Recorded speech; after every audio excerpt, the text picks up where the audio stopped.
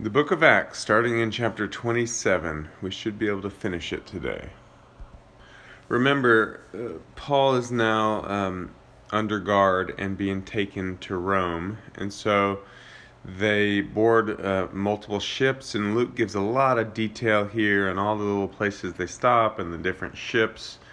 And then they end up in a place called Lycia.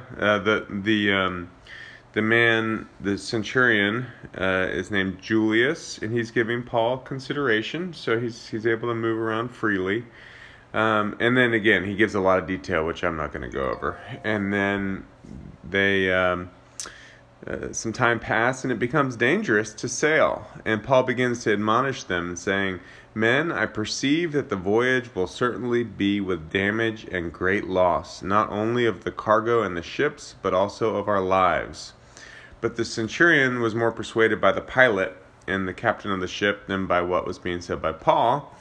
He didn't realize Paul was speaking from the Lord and just thought he was a guy talking, and he figured the ship owner, had more experience sailing, so he's the guy to listen to, right? It's a good word for all of us that a word from the Lord is more important than a word from the greatest wisdom of the world.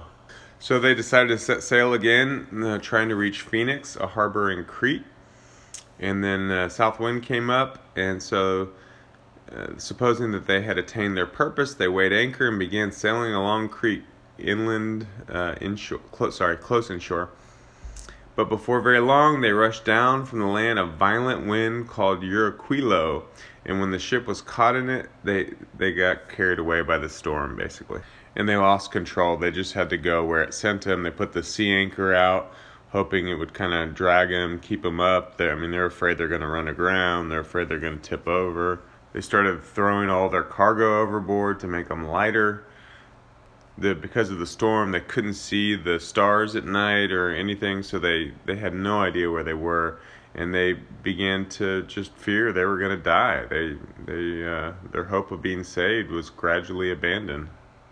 And then they'd gone a long time without food, and Paul stands up and says, "Men, you ought to have followed my advice, and not to have set sail from Crete and incurred this damage and loss. Yet now I urge you to keep up your courage, for there will be no loss of life amongst you, but only of the ship. For this very night an angel of God, to whom I belong and whom I serve, stood before me, saying, 'Do not be afraid, Paul. You must stand before Caesar, and behold, God has granted you all those who are sailing with you.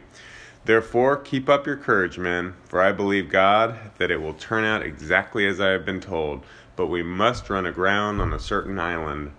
So that's encouraging. He's continually operating from a different wisdom. That the Lord sent an angel in this dream, and when they were all gung ho for sailing, he says, "No, there's great danger. We should not sail."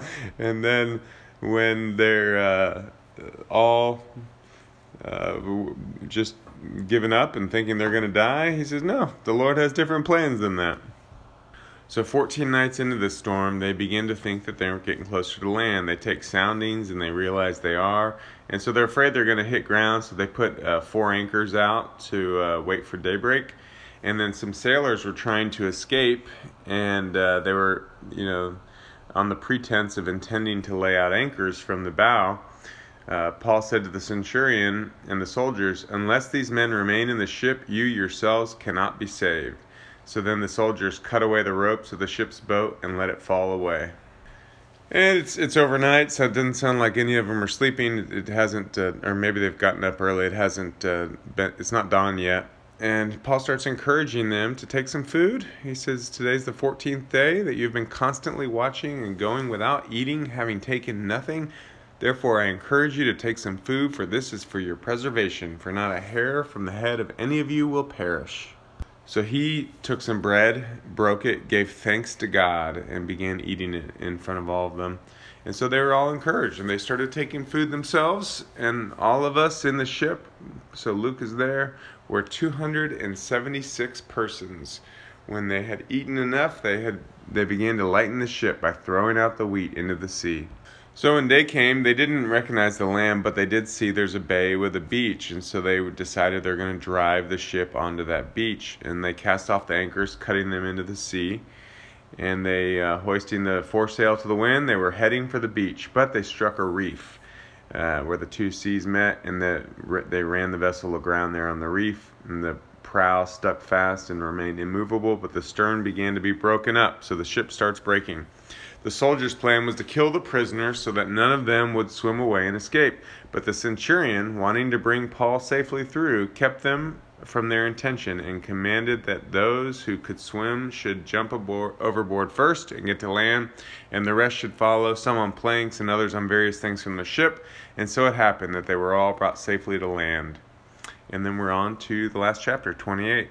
And so they get on the land and they find out they're on an island called Malta. And the natives there are extremely kind, and because of the rain they had set in, and because of the cold, they kindled a fire and received us all. So they're very nice and welcoming.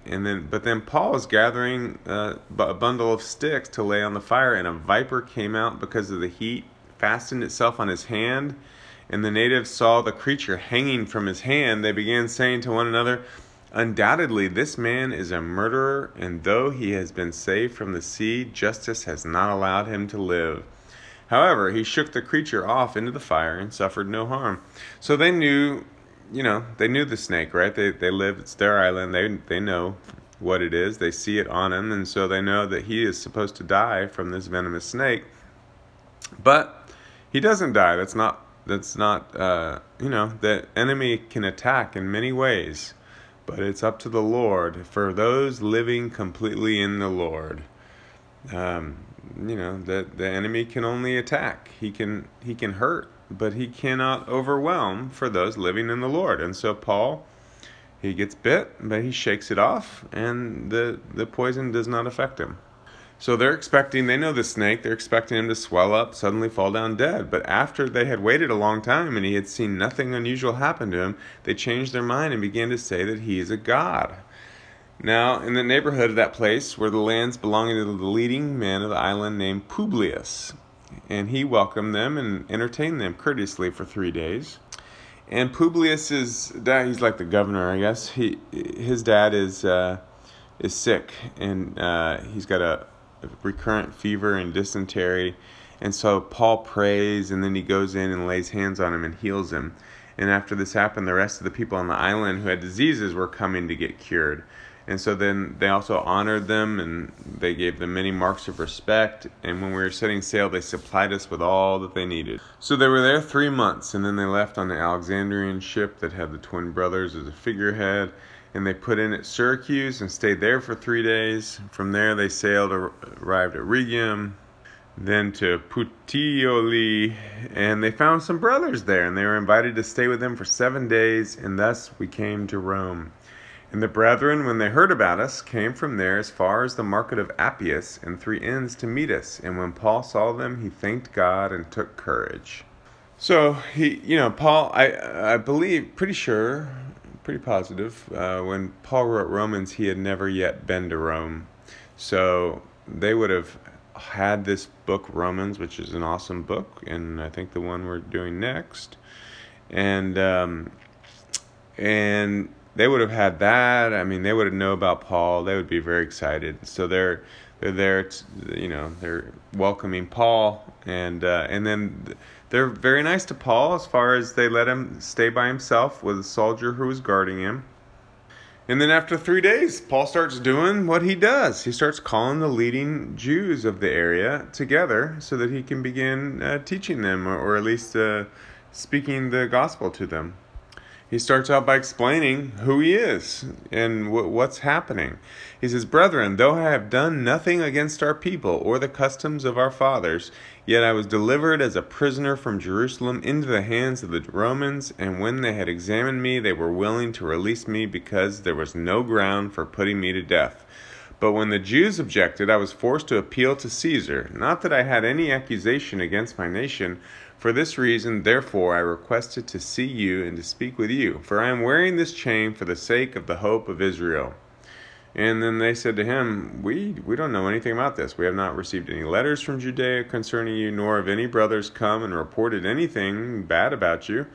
But we do desire to hear from you what your views are. For concerning this sect, it is known to us that it is spoken against everywhere. So he says, we do know about this way that you live in, this Jesus, and people speak badly about it. So if you're the one talking about it, we're interested in hearing what you have to say. So they set up a certain day, and large numbers of people came to him. And so he solemnly testified about the kingdom of God, trying to persuade them concerning Jesus from both the law of Moses and from the prophets. So what was the message? The kingdom of God. What is the way in? Jesus. What points to this reality as being the truth and the plan of God? The law of Moses and the prophets. And so he spoke to them about these things from morning until evening. As usual, some were being persuaded and some would not believe. But when they did not agree with one another, they began leaving after Paul had spoken one parting word. The Holy Spirit rightly spoke through Isaiah the prophet to your fathers, saying, Go to this people and say, You will keep on hearing, but will not understand.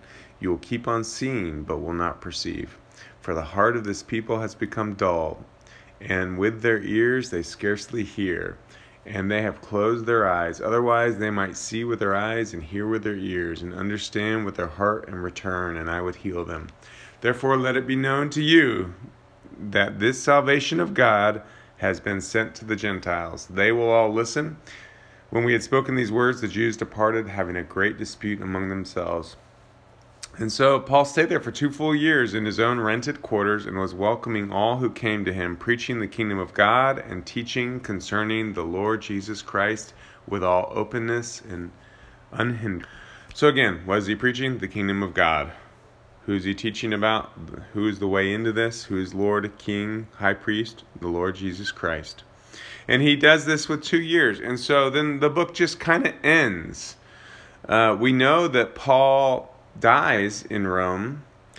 I think the predominant view is that Paul was let go after this trip, but then ended up being imprisoned again in Rome, and then executed after a further another trip to Rome. So, certainly it's not something I've studied a great deal, so I don't have any opinion. Some people think he did end up getting to Spain. I think some people even think he got to like England. There's something called, I'm talking about stuff I don't believe in, so just FYI. some lost chapter of Acts 29 showed up like 100 years ago or something from Turkey or something like that, and shows he went to England, and I think it's a fake. I don't personally believe it.